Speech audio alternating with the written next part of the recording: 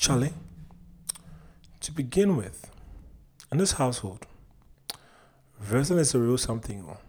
It is real. There's no convincing my father that they are indeed only tickling his brain. Look, he's way too smart for that. I mean, how can they be joking like that? Was that not a real chair? And oh, did you not see the blood? You definitely don't know what you're talking about. It is real. And that is that. Is this your house? I thought as much. Yes, so. The guy at the topmost top, because it's a top shatter. This man can cause, Lord, he will just scatter everything and not even blink. He must speak his mind, and this is done without a care in the world. Threaten him, and you tickle his fancy. Try to intimidate him, and you fuel his fire. He will show you who is who, which is a very Ghanaian way of saying it is in your best interest not to push his buttons. And I do not get that from him at all. Well, I do speak my mind a lot in my head. But sadly, by the time it comes out, it is nothing other than a squeak, which then turns into a nervous laugh and eventually morphs into a never mind. I tell you, that used to annoy him. If he could shake me, he would have. Hold on. So I think I might have gone ahead of myself. Let's pause, rewind, and take this from the very beginning. Casting my mind back, the first thing that comes to mind when I think about my father is his stutter.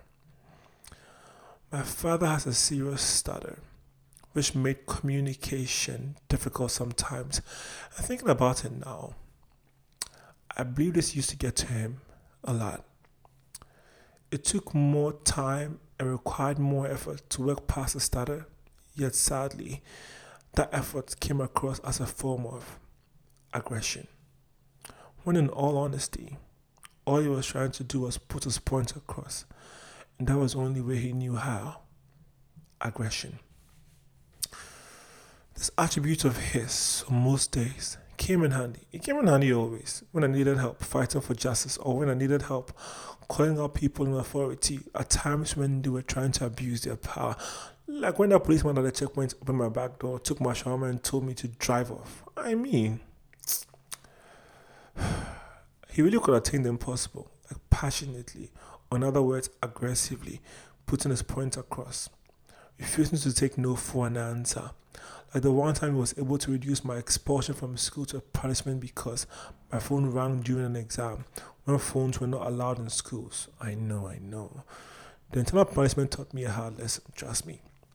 After that, I stayed away from trouble. He just couldn't condone stereotypes and purpose to fight them and break them down, those kinds of mindsets. But the sad thing is, aggression also has a tendency to tear others down and tends to suck the life out of people and situations when there is no balance. So when it came to Oga, we fled. Looking back on it now, it saddens me because I see that he was always there. He wanted to be there. However, the moment he showed up, we fled. Now time is running out. I'm on a whole different continent. And I'm here thinking, I would rather be there without aggression than to be so far away. I need a moment, please. Bow ties, white shirts, braces and striped pants, fashion, bespoke clothing designed and executed by himself, even to the haircuts curated and executed by none other than himself. Then we proceed to the assembling of all these magnificent pieces. Yes, pieces. We were his showpieces. Let's begin with the crucial step, ironing. An attribute my brother embodies so well. Me, not as much. This action could complete your look only if it was executed properly. It requires technique, but most of all, a lot of experience and patience to achieve the required result. Did you know handkerchiefs must be ironed with no creases, or that trousers ironed with the seams properly aligned gives a slimming effect? Yes, that is a gap for you. A wealth of knowledge on any and everything. Nobody irons for him, I repeat. Nobody.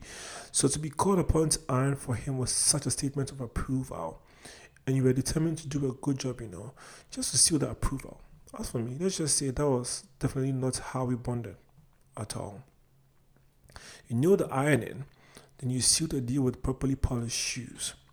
Even the brushstroke movements were such a thing for him. You think I have OCD? Well, you haven't met my father. Did you know you need to wear the shoes and leave it for a couple of hours so the leather can loosen up? Did you know you need to apply the polish and then leave it for a while in the sun for the polish properly coat the shoe? Did you know that you need to brush against the gradient flow of the shoe fibers to achieve the distinct shine you're looking for? There was always a particular way of doing things, and you had to adhere to them.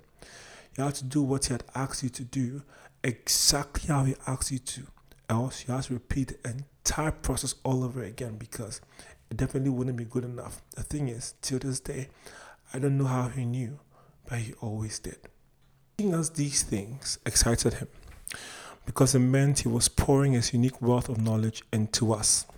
His face will light up and he'll begin to talk very quickly. And you have to keep up because he gets extremely frustrated when you don't get it. So as for me with my attention span that needs praying about, my visual learning, well, let's just say I frustrated him a lot. But when I eventually caught on, when it came to the shoe game, I was the go-to guy. And shoes. They chop my money. It's only at those times that we will feel connected to him when he's teaching us these things. My father is such a closed book. You cannot reach him. Car rides meant silence with BBC playing in the background. Wait. Is that why I enjoy driving by myself, listening to the radio or podcasts? And if you were not talking about football or school, there was nothing to really talk about. And as for me, after Googling and researching and reading and trying to understand football and still getting kicked off the team the first day of practice because I caught the ball with my hand. While in my defense, the ball was about to hit my face. So let's just say this meant we barely had anything to talk about. As for school, let's not even go there. But there were those rare occasions when he would open up about something or some experience or childhood. We cherished those moments and you could not interject. A couple wrong questions would just throw him off and annoy him, and then he would just stop. I've always wondered how he knows so much about fabrics and how they feel on the skin, their lifespan, how they wash, their value. Did he sell fabric at a point in time? Who taught him how to cut hair? Was he a barber once? Why does he know so much about cars and car parts? Was he a mechanic once? Where did he get his knowledge on electronics and how to fix them? Was he an electrician once? Why does he love fashion so much? Was he a fashion designer once? Who taught him how to wash and iron so well? Did he work at a laundromat once? There's just so much he knows, and I wonder, who taught him all these things? I look at him and all I can do is wonder. My fear is that in the end, all I'll be left with is just a few memories and questions. Lots of questions. Who at all is this man? Shall I answer the cockroaches again? Keep enjoying your Kedewele against your pure water. The sun, sunshine, and sunflowers. Chef Ni.